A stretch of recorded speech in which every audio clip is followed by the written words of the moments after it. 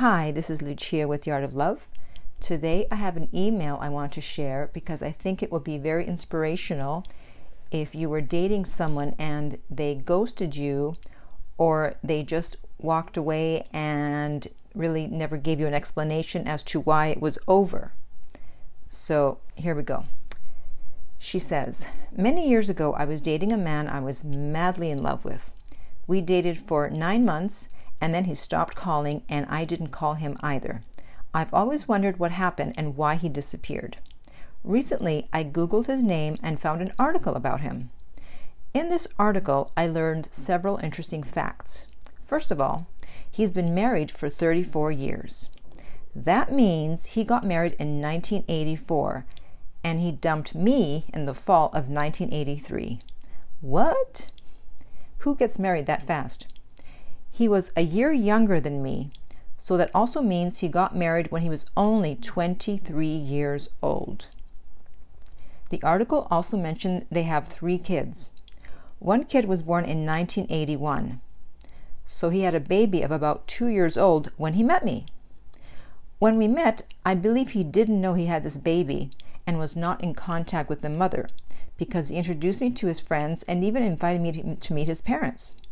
He did mention one time he had an old girlfriend that he got pregnant, and he paid for her to have an abortion.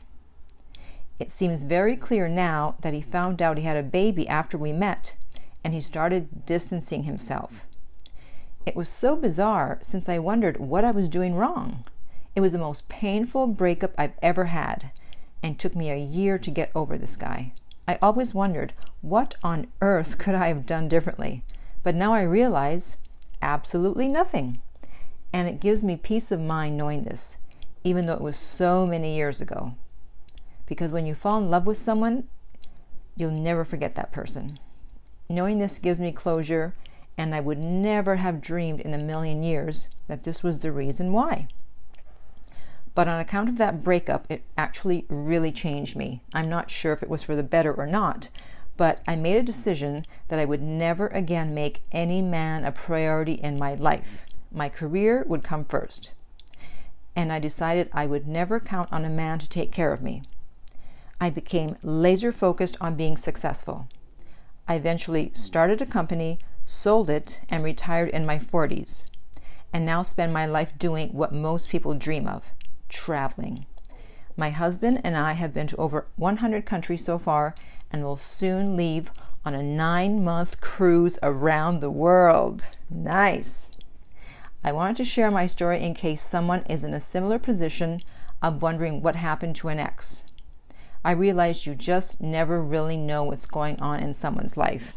That is so true, and that's why I wanted to share this email, because it is so painful when you're in love with someone and all of a sudden they disappear, you have no closure. It's like they died, and except they're not dead. They're still walking around as far as you know, and you don't know why they're not in contact. But what's interesting about this story is it seems that if he hadn't disappeared in that way, if he hadn't ghosted her before ghosting was even a term, she may not have been as successful as she was, possibly. We never know, right? Because she said it actually changed her, which means that before she probably wasn't as focused on career, and after that she became focused on career, and she wouldn't have had this life that she now has of traveling around the world. Who doesn't want to spend their life traveling around the world? Maybe she would have married him and they would have had a nice life together, or maybe they would have dated for a while and then broken up and she would have married someone else, but she wouldn't have been changed to the point of deciding to just focus on career. So almost in a way, she kind of owes her lifestyle to him, because if he hadn't ghosted her, she may not have become so successful. Who knows? We'll never know. So if you have been ghosted, if someone disappeared, if you don't have closure on a relationship, have hope. You never know what was actually going on. It may not necessarily have been something you were doing or not doing, said or didn't say, so don't beat yourself up too hard. Maybe one day you'll find out, but there's always a reason.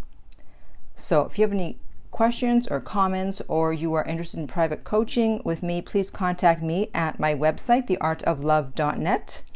please use the form on that website and don't email me directly, as there's a very good possibility that your email may end up in the spam folder. If you're listening to this on iTunes, I would appreciate if you would rate and review the podcast. If you're listening on YouTube, thank you for subscribing. And finally, remember that love inspires, empowers, uplifts, and enlightens.